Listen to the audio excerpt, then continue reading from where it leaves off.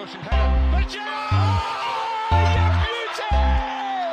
What a head, son! What a head! 3 points. Manchester City are still alive here. Balotelli,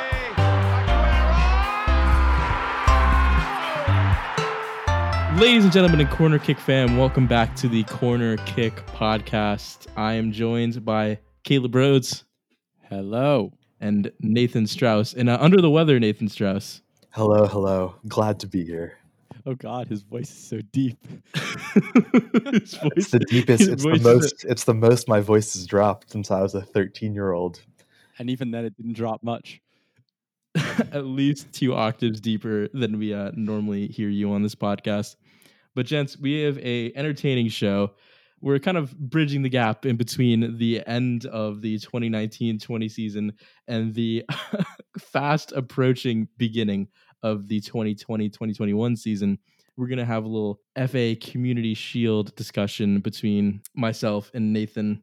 Caleb's going to moderate the Liverpool Arsenal before the kicking off of the Premier League season. But the three of us decided it would be remiss if we didn't hop on here at the beginning of the show to discuss some of the news dropping out of professional sports leagues, particularly in the U.S. yesterday, marked by the Milwaukee Bucks deciding not to play their playoff game, boycotting, going on strike, their playoff game against the Orlando Magic following the shooting of Jacob Blake in Kenosha, Wisconsin. The news that the Bucks game was going to be boycotted was followed up by a meeting of prominent NBA personalities, NBA players, and NBA league officials, which saw the postponement of all NBA games up until it looks like tomorrow they will resume play.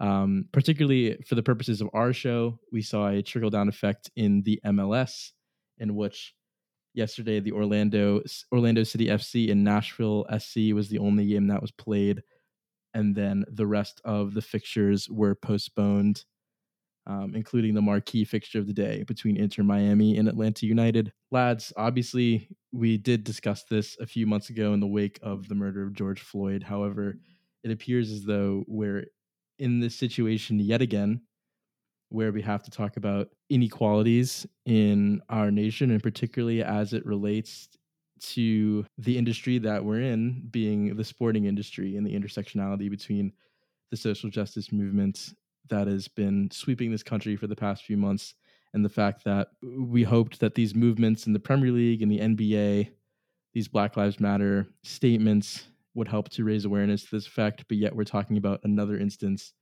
of a really graphic injustice and inequality, and literally like disgusting display of injustice in this country. So I just kind of wanted you to get your thoughts on the last 24 hours as far as the sports news cycle goes, and kind of your thoughts in the wake of everything that's been going on. Yeah, I think in the past 24 hours, we've seen that sport holds a lot of power to create social justice. I think everything in the NBA has shown, from the fact that the Bucks, walked off their game, to the fact that they got their owner to call the Attorney General of Wisconsin, I believe, to try to sort of deal with this situation, shows that, sports really are a powerful force for good in our society. I think what's most disappointing to me is that while generally in the United States we see that the NFL has a more conservative bent, the NBA is definitely a leader on issues of social justice. The MLB somewhere in between. Hockey definitely pretty far behind. But I think the MLS has been a little more of an unknown in terms of its political stance. And I think I've been a little disappointed in the past few months with the MLS. Not so much with social justice, but definitely with their handling of sort of coronavirus. But I'm really disappointed in the last 24 hours in particular to see this whole situation with Real Salt Lake, with the players rightfully sort of striking, not playing, and then their owner today locking them out of the training ground and saying that all of this has made him less interested in investing in the club. This feels like another situation where, as we talked like with Liverpool earlier this summer, you need to sort of have like ownership and management on the side of the players on these things for it to be effective. And here we're seeing sort of a manager or an owner and a management group that is not actually interested in addressing these problems. And so I think it shows that the MLS still has a long way to go in sort of getting up to speed on these issues.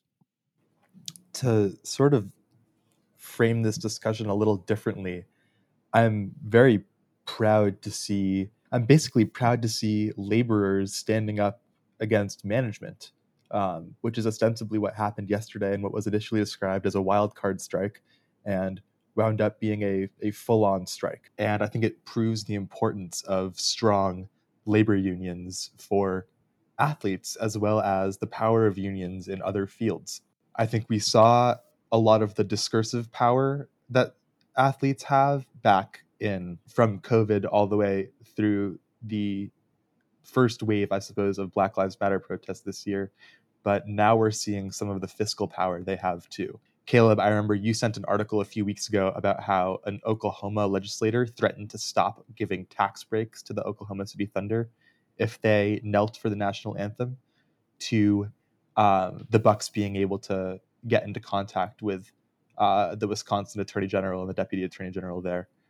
So it's clear that state and municipal infrastructure rely heavily on these teams for tourism, for tax revenue, and by withholding labor, players are basically taking power into their own hands. And aside from the very powerful social statement, I think it's an encouraging sign that these players are basically leveraging their economic position as well. Yeah, I agree with everything that UT said. I was listening to First Take this morning on ESPN, and while that show can come off as a bit silly at points, especially with like the banter between Stephen A. Smith and Max Kellerman, I think they had a very powerful show today, highlighted by this quote from Max Kellerman that I think has stuck with me throughout the entirety of today, coming into recording. And he said that Black life has always been cheap in this country, and it's time it starts getting more expensive. And I think yesterday, as you both were saying, we've seen sports and athletes in particular ascend beyond the normal sense of commoditization that we view them as.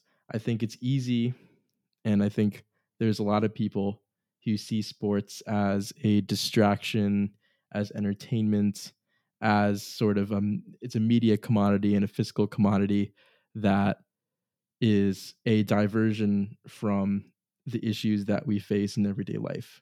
And I think what's easy to forget is that the people that you see on your television screens are just as human as you are.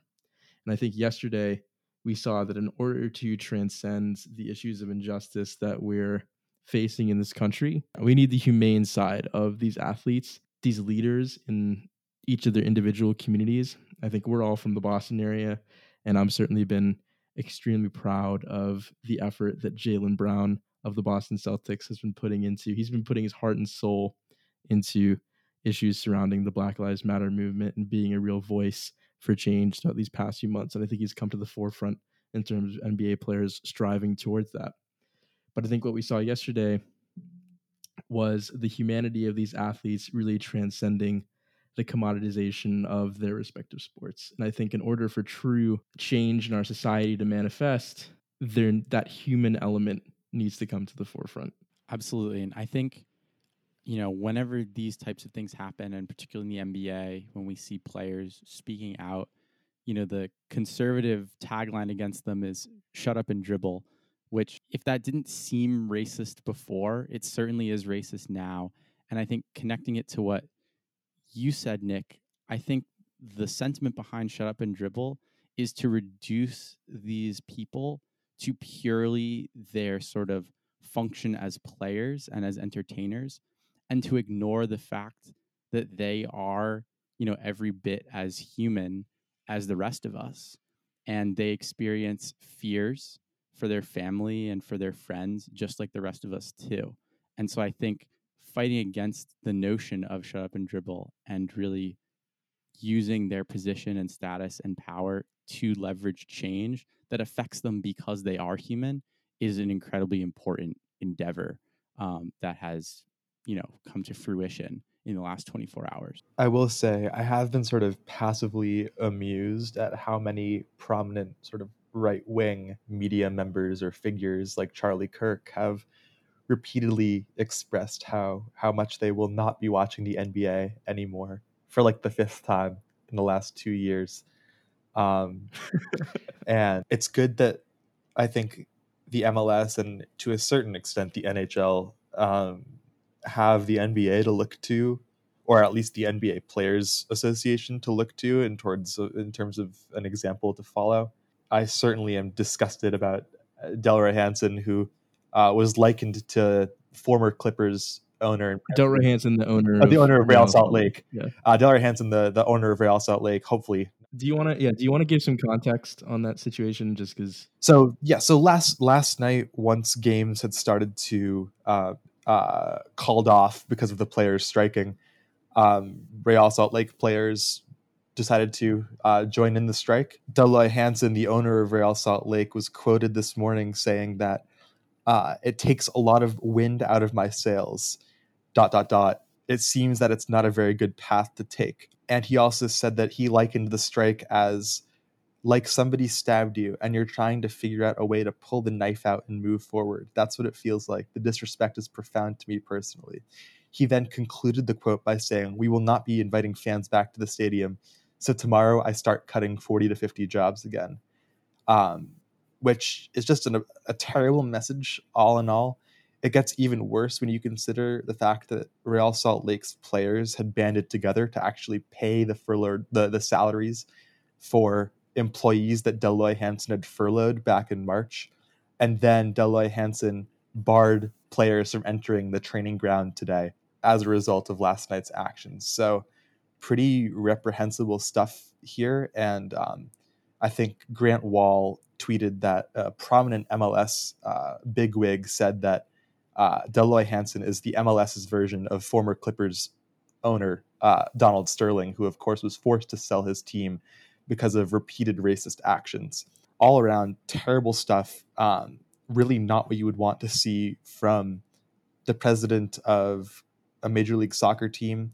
And I have to think that he's going to end up getting forced out because of this. Yeah, and Josie Altidore, who's obviously a prominent member of the U.S. men's national team and a prominent MLS player, has come out in full force saying that Delroy Hansen should sell the team and that he's a part of an active bid to Josie, that is part of an active bid to try and pry the club away from his hands. And I think when stuff like this, moments like this arise, especially in intense media markets such as like the MLS, sports, the NBA, all of that stuff, I think that's when you really start to see people's true colors come to the forefront. And we saw that, not that Delroy Hansen has been the most liked owner over in MLS ever. In fact, I think he's probably one of the most disliked historically, but we saw his true colors on full display today. And I hope that his sentiments and his beliefs have no place in the American game going forward. And I think that's definitely evident by the fact that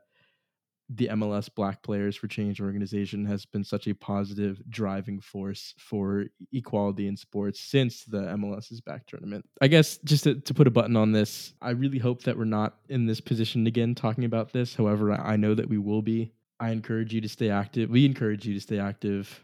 But more than anything, I think come November, we encourage you to vote. That's how you get your voice out there in the most tangible way. And if we're going to enact any real change in sports and in society, it's the fastest, it's the most effective way to mobilize change in our society. So we'll see you at the polling booths. Black Lives Matter as always. And I think it was a pretty powerful day in sports yesterday.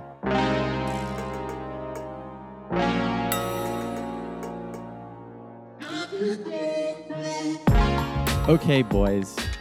In what is the shortest turnaround between seasons ever, it is a week since the Champions League final, and already soccer is returning. The 2020 FA Community Shield between Arsenal and Liverpool this weekend at Wembley Stadium.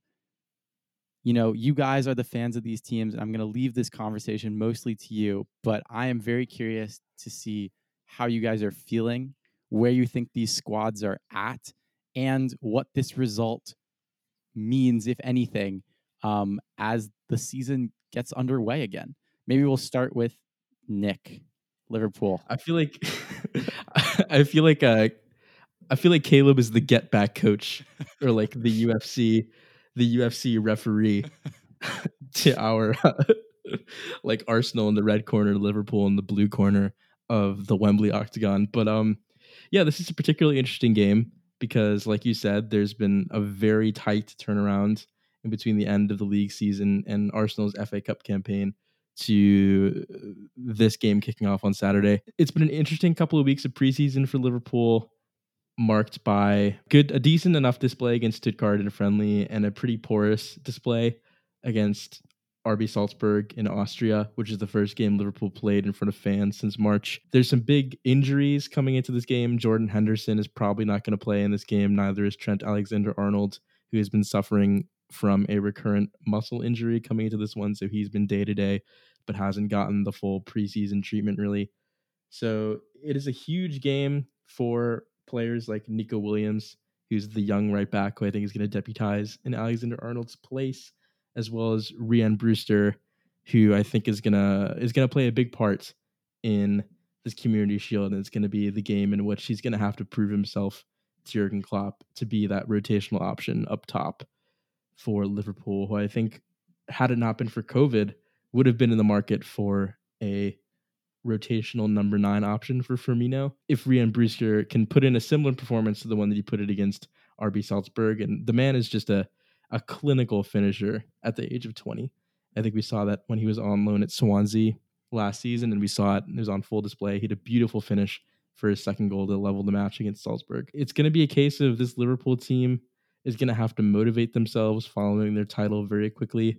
Luckily, we have one of the best managers when it comes to motivation and reinvigorating the squad to pursue the next challenge. However, it's the Community Shield. I think it's a bit of a nothing burger of a match. It's essentially a glorified friendly, and hopefully some of our fringe players can make a big impression coming into a season where we're not expecting to make many transfers. Setting expectations very low. Maybe we'll see Tsimikas come in. Now turning to Arsenal. It's Arteta time now. Arsenal have made several signings this summer, including Willian, but perhaps most importantly, Mohamed El-Neni is back from loan at Besiktas. Nathan. El-Neni is back. He also scored a banger the other day. He scored from a 40 banger. yards. He scored for 40 yards. Nathan, talk to me. Talk to me about Arsenal. Scored all the way from Cairo. He basically Absolutely. did. Arsenal have only played one friendly since the conclusion of last season, about a month ago.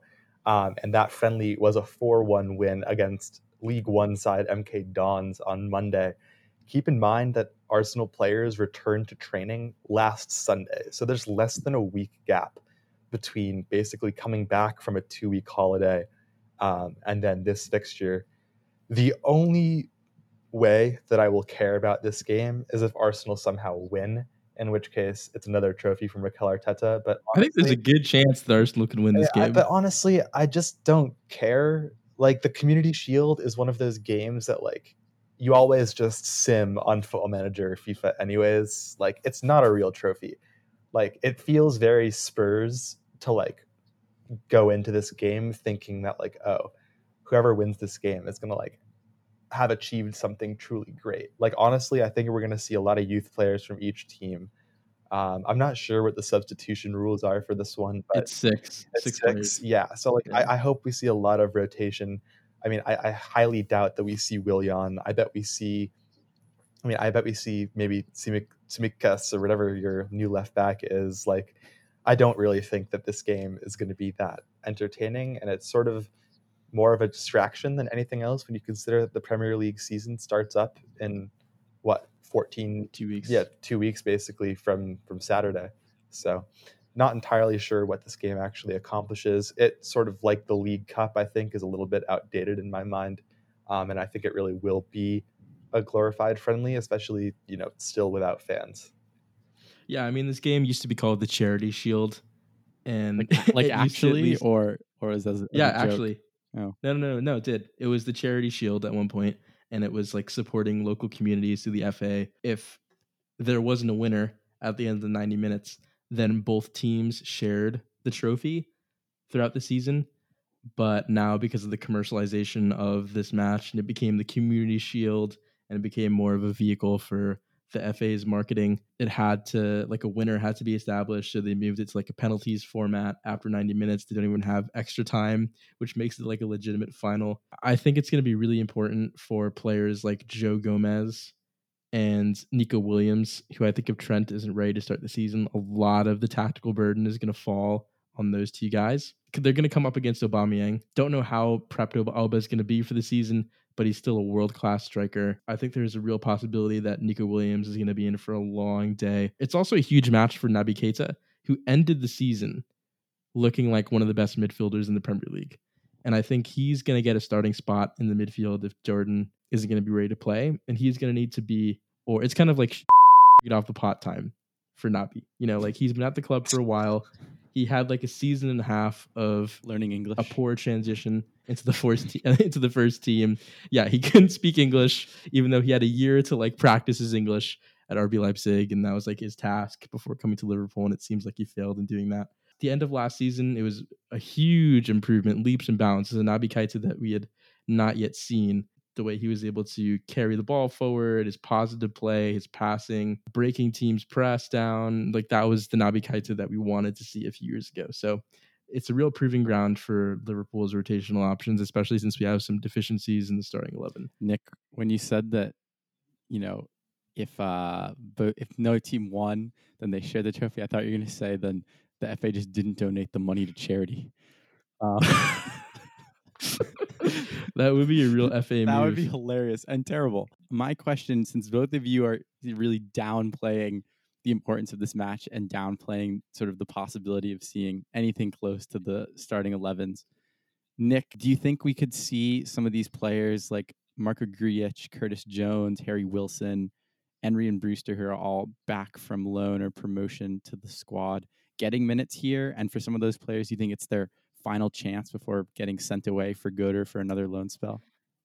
I think Grujic is done. I think Grujic is probably going to be angling for a move back to the Bundesliga, whether that be with Hertha Berlin or another side. Curtis Jones, I think, is set for a huge role, especially with the departure of Adam Lallana to Brighton. He's inherited the number 17, which is a pretty popular squad number at Liverpool. I don't think he's established a real set position in the side. I don't know if he's a left winger. I don't know if he's a center attacking midfielder. I don't know if he's a true center midfielder. So we'll see what he's an extremely talented player and he can play a variety of positions. But I think it's certainly going to be a huge leap forward than I think what Klopp may have wanted following the restart. You know, I think COVID has had a real impact on Liverpool's finances and the transfer market. So we're having to promote from within.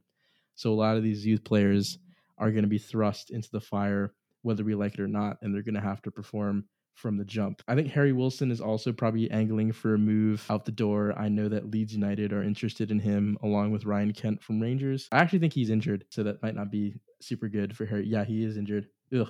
So that might not be super good for Harry Wilson. Maybe it's the case of he doesn't feature very much this season. We don't see very much from him. Got you. In terms of Ryan Brewster, that's an interesting one because I think he has the quality to be a second or third option for Liverpool, but I don't know if Klopp is convinced of that.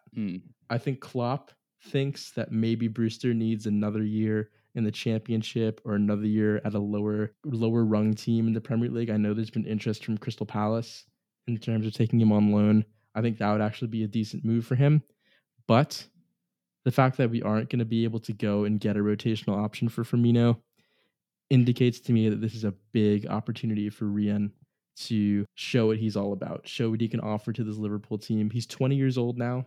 The days when he was a 16, 17-year-old prospect scoring an immense amount of goals for the youth side and for the England setup, those are behind him. He has to prove that he can produce for Liverpool, and unfortunately, he's going to have to do it under some pretty stressful circumstances and kind of get thrown like Nico Williams and like Curtis Jones into the fire, into the deep end here. Interesting. And then switching back to Arsenal one more time before we switch topics. Nathan, you've really talked up William Saliba for a long time now. Do we see him in this game? Yeah, I mean, he started the friendly against MK Dons and looked fantastic. And I'm pretty sure that he's going to be the next Virgil van Dijk. So I think he will start. I think Arsenal will play a back three, and I think we're going to see the center back pairing of William Saliba and Gabriel Magalhaes He hasn't even signed for the club yet. for years and years down Oh, okay. the road. I mean, we're not going to see Gabriel on Saturday though, because No, we're not going to see even when he does officially sign. He has to quarantine for 14 days before joining Okay. the squad anyways, which is sort of interesting because it means that we're probably not going to be able to see him until, October. But I don't know. I think maybe we'll see Willian off the bench, maybe not. But again, I don't particularly care. So I guess I could look forward to this because it's a nice I always love seeing Arsenal in action. Even though I haven't been too deprived of that this past summer. And it's weird to me to think about having another season starting up in, 2 weeks' time. So I thought you were implying that like Arsenal weren't gonna unveil Gabriel Magalhaes from Lille, and then we were gonna see like David Luiz and William Saliba in the starting lineup, and then just a question mark next to them at the center back position. it'll be like a Santi Cazorla. Exactly. Dude, I was He'll about to drop say, he'll it's drop a little like cube down, and then he'll walk out in like a cloak. Exactly. No, it'll be like the beginning of like the 5th fixture of the season, and then there'll just be like a smoke bomb on the field right before It's kickoff. like Gabriel Magalhaes just like 2 foot Roberto Firmino like out of nowhere. No, they'll have him parachute in off a plane that just like flew over the English Oh Channel. my god. Sort of like a la Bane in in the Dark Knight. Dude, speaking of center backs who are resemble Bane in that they're big, ugly, and incomprehensible, Harry Maguire's had quite the week. He got charged, boy. He's I guilty. know. He's guilty, yeah. I think I want to apologize to anyone who thought like I came off as a bit insensitive towards him in our last podcast. It has since come out that maybe some of the accusations against him have been a bit misconstrued from the Greek police and Greek law enforcement officials. The BBC did a sit-down interview with him in which he said this is an experience that will scar him for life. So I don't really want to. I want to extend an apology to Mr. Maguire. I didn't mean to take your situation in such a lighthearted, jovial, joking manner. Apologize if it does scar you for life. I don't know. It's just been quite the week in terms of the Messi Maguire combo. I did not expect those two to be like the two driving forces. And you for have soccer Pogba fans. getting diagnosed with COVID today too. Oh god! And then What an opportunity! What an opportunity for Eduardo Camavinga, Yeah. the 17-year-old from Rennes. Camavinga, Hassam Aouar, both given their first call-ups to the and French squad. Upamecano. And Upamecano. Meanwhile, they only called up one right back in Dubois, unlike the England team, which called up 0 left backs. And 4 right Which backs. is kind of odd. It's so odd because especially since they dropped Maguire, you'd think they would call up someone like Luke Shaw or Ben Chilwell. It doesn't make any sense, dude. I don't get what's going on. Well, fresh off of a Champions League victory, it appears that Thiago Alcantara has said his goodbyes to Bayern Munich, and he has been rumored for a long time now to be winding up on Merseyside. Nick, what are your thoughts about the likelihood of Thiago winding up in Klopp's team next year? I have never seen so much anxiety surrounding a Liverpool transfer in quite a long time.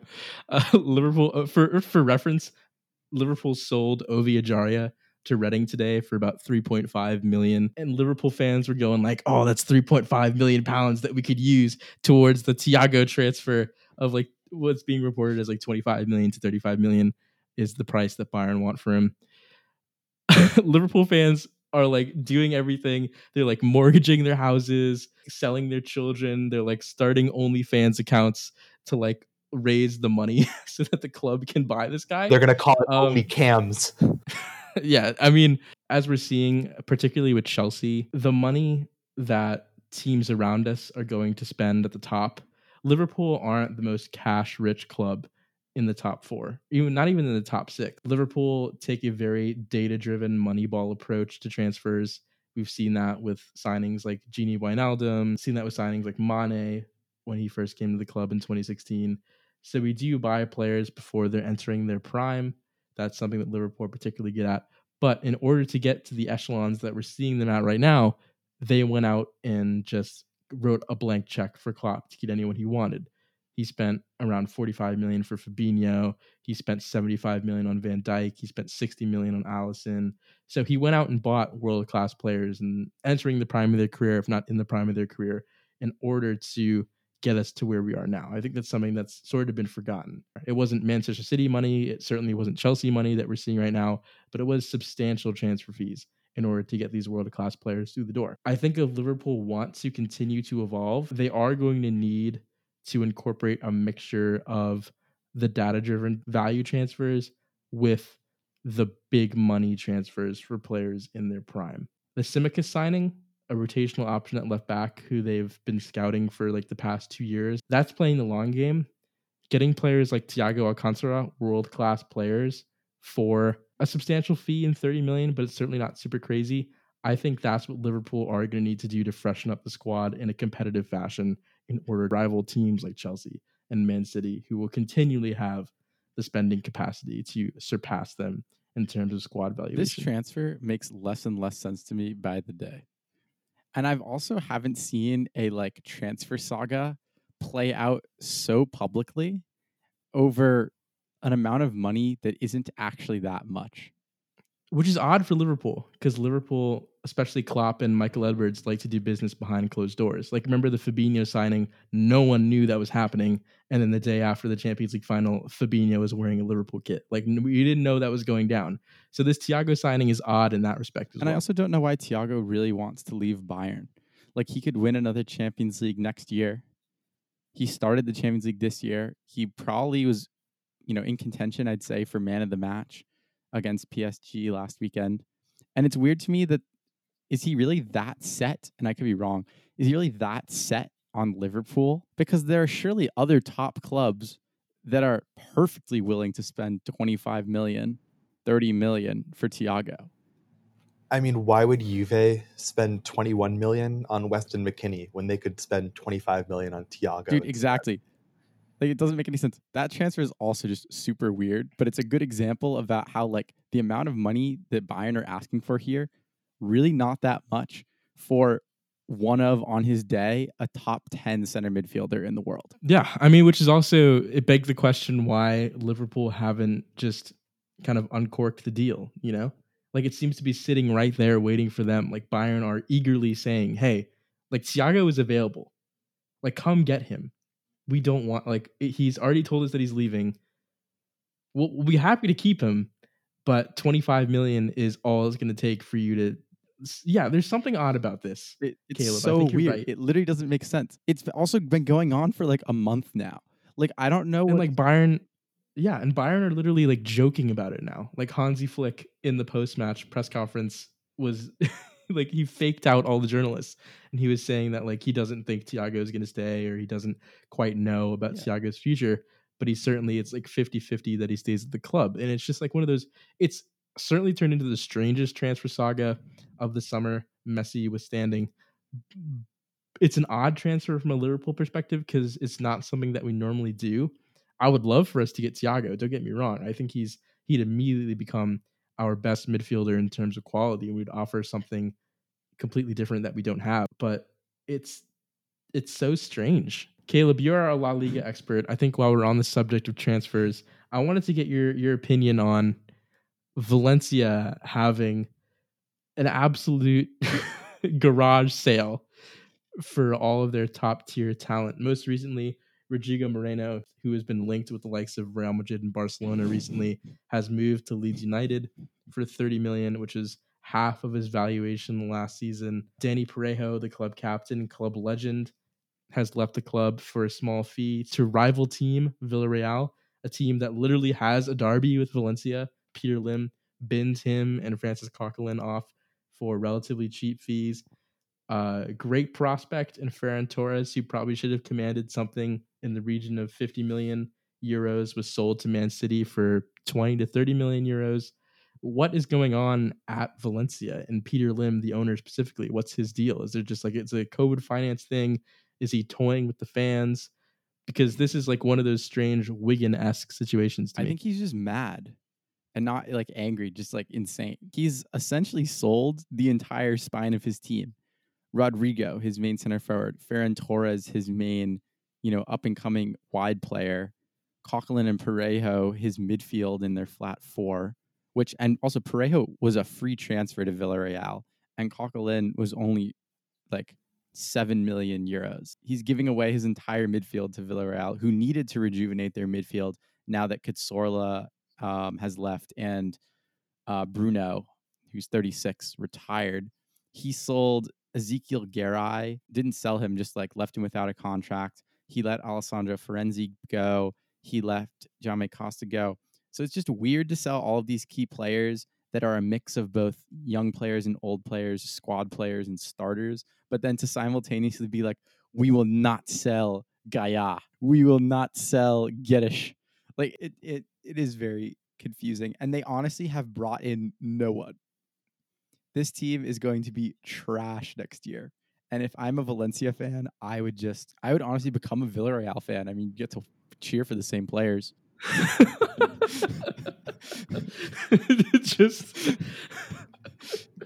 just buy the Danny Parejo Villarreal kit. Absolutely. Valencia fans. Absolutely. Why not? No, better yet, you don't even need to how when a player's transfer, they're duct tape the back of the jersey. In this case, you just need to get yellow duct tape for your kit. You don't even need to change the name or number. So it's an utter disaster. It's a really bad look for La Liga, which is obviously kind of going through a phase Suffering right a now. lot of bad looks at the moment. Yeah. I don't really have an explanation. I think this is another cautionary tale of you can't just take a rich owner, any rich owner. You need to really understand what their motives are, what they intend to do at the club, because it's really sad to see a historic club like Valencia, a team that has consistently been one of the top clubs in Spain for pretty much its entire history, reduced to a kind of Frankenstein scrap heap for no apparent reason or rationale. They're basically just Malaga Part 2, where you see these owners come in, spend some money in the first few years, and then once their project fails, basically dismantle the team for parts. And I think it's very sad to see, and I think you're right in that it is another cautionary tale about what owners can do. And as we discussed with Wigan earlier on this year, it's never good to see, and especially for a league that is increasingly in the spotlight this week, it's not what you would want to see. And for our final segment on today's show, and what I think is going to become a recurring segment for as long as this story draws on, Nathan, take us to Messi Watch. Dun, da, da, da, da, da, da, da, da, da, da. I was gonna just put in a sound effect, but you've done my job for me there. Given how much my voice has dropped, let's see if I can do this. This week on Messi Watch, it appears that the father of Lionel Messi, Jorge, was in Manchester, perhaps to negotiate a signing for Manchester City. But then Jorge has come out and said, no, I was not in Manchester to negotiate a signing. So the same issues that we were talking about the other day when the news that Messi wanted to leave Barcelona are still in effect. It appears that Man City are still the favorites to sign him. And there was a report that broke today that said that Pep Guardiola is prepared to offer Bernardo Silva, Gabriel Jesus, Eric Garcia, and 100 million euros to Barcelona in exchange for Messi, which I think would be a more than generous deal. And perhaps the most interesting news that's broken since then is that Messi is going to release a statement about his decision in the coming days. So, Caleb, what would you actually want to see from this statement if you're a Barcelona fan? Ooh, that's a very interesting question. What would I want to see? I would like to see something about how much he loves the club, how much he didn't want to go, and then an enumeration of, the exact things that pushed him over the edge. And I hope he gets very specific, and I hope he's willing to do things like Bartomeu has destroyed this club. If that was a sentence in it, I'd be damn straight. But my guess is the language will be slightly more coded, especially as this sort of looming legal battle over whether he can leave for free or not sort of kicks into gear. So I think it'll be probably heartfelt, but a little more platitudinous about, how he loves the club, but the time has come for him to leave.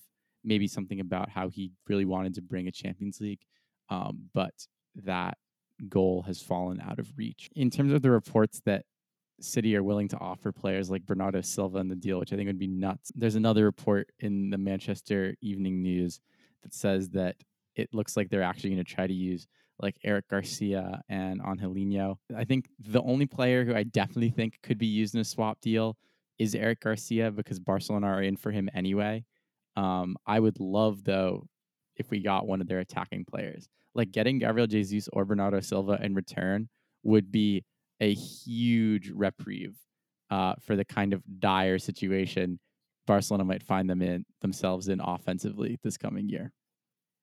But what's clear now is that City are definitely where he's trying to go. Yeah, they've certainly emerged as the favorites. So here's what I want to see from this statement. I want a Messi style LeBron James, like The Decision TV special to air on like Spanish television or whatever. And I want it to be like Messi. He's in like, he's on a soccer pitch. It's like Ray Hudson or like whoever the Spanish equivalent to that is interviewing him. And it's like 20 minutes on how Messi's soul has been torn apart by this decision and how Bartomeu is the spiritual evil of the Blaugrana and he's everything that is like anti-Cruyffism and good about the game. And it ends with a figure coming into the frame, and it's Pep Guardiola. And Pep Guardiola has a Manchester City Messi kit and the contract. And Messi signs the Man City contract live on air, takes off whatever like Barcelona apparel he was wearing, takes that off, puts on the Man City kit, and he says, "I'm taking my talents to the north of England to sign for Manchester City." Or it could be like Griezmann did 2 years ago, where he had this whole hype video and then he never left Atleti. It could be that too. Well, Caleb, what do you make of the reports that Bartomeu is willing to? He's kind of called Messi's. If this is a bluff, he's called Messi's bluff in a way by saying that he'll step down if Messi agrees to stay with the club. I think it is a smart move on his part, because then it suggests that if Bartomeu stays, then it was Messi who decided to leave. I still think that Bartomeu is at fault, but I think this is a kind of shrewd political move to try to put the final decision truly on Messi and to make him decide that he is the one that's breaking up with Barcelona and not the other way around.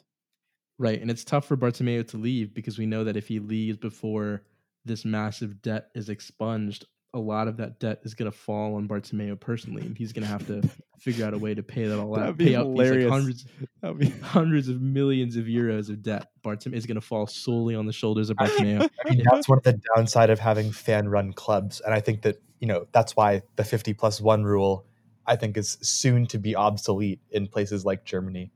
And it's definitely one of the dangers of being an incredibly successful and high-spending club while also being owned by socios. I wanted to just bring up some obscene stats that someone put together on the Fantasy Premier League sub. The post is titled, "Messi has played in 34 competitive matches against English sides in his career.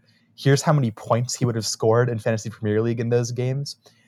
Messi in 34 games against exclusively top 6 teams, so Chelsea, United, City, Arsenal, Liverpool, and Spurs, he scored 26 goals and had 6 assists, which would have been the second highest single season points total in Fantasy Premier League history, as well as a goal scoring tally that would have won him the Golden Boot in each of the last 4 seasons. So pretty ridiculous numbers when you consider that he hasn't even been going up against the likes of Norwich at home. Like, can you imagine, a lineup where it's like Sterling on the left, Aguero up top, Messi on the right, with De Bruyne and Bernardo Silva in midfield. Like, Messi he's literally going to score like 35 goals and have like 35 assists. Like, honestly, he, first of all, would probably instantly have the best-selling jersey of all time for Man City, and he would probably shatter Premier League records like from day one. People would actually go to Man City games. The thing that needs to happen if Messi does sign for City is that either the FA Cup or Carabao Cup draws need to be rigged so that Man City face Stoke away, or this season, if he does come to the Prem, that's amazing. that they just need to promote Stoke. They just need to promote Stoke. There's 21 teams in the league this season, and Stoke is going to be like, no matter like what situation. I know they were pretty horrendous in the championship last season, but it doesn't matter. Like, we need Stoke in the division so that Messi can play them away, Dude, and we can finally settle this old adage of whether or not he can do it right. on a cold rainy night in Stoke. I don't care if there's like a logistics problem having 21 teams in the Prem, but like it just needs to, either we need to fix, like rig the, I don't care if Liverpool have to like go away to Old Trafford in like the first like FA Cup weekend. I just want this game to happen so badly if he does come to the Premier And they'll League. have to like make fake rain if it's like a sunny day. And if they win, then Manchester City automatically win the Champions League also, and everybody's happy. I think what we have seen in the past couple of days, though, is a reassurance that Messi does want to take at least one or two more cracks at winning that Champions League trophy. We'll catch you guys after the Community Shield. I'm sure it's going to be a game. I don't know if it's going to be a great game. It'll definitely be a game. We'll be back to you with more of the Messi watch, the Messi story as that develops, as well as a preview of the Premier League season and maybe some guests next week. We shall see how that all shakes out. But I've been Nick Vinden. I'm Caleb Rhodes. Nathan Strauss. That has been Corner Kick. That has been our show. And we will see you all next time. I'm Nathan Strauss.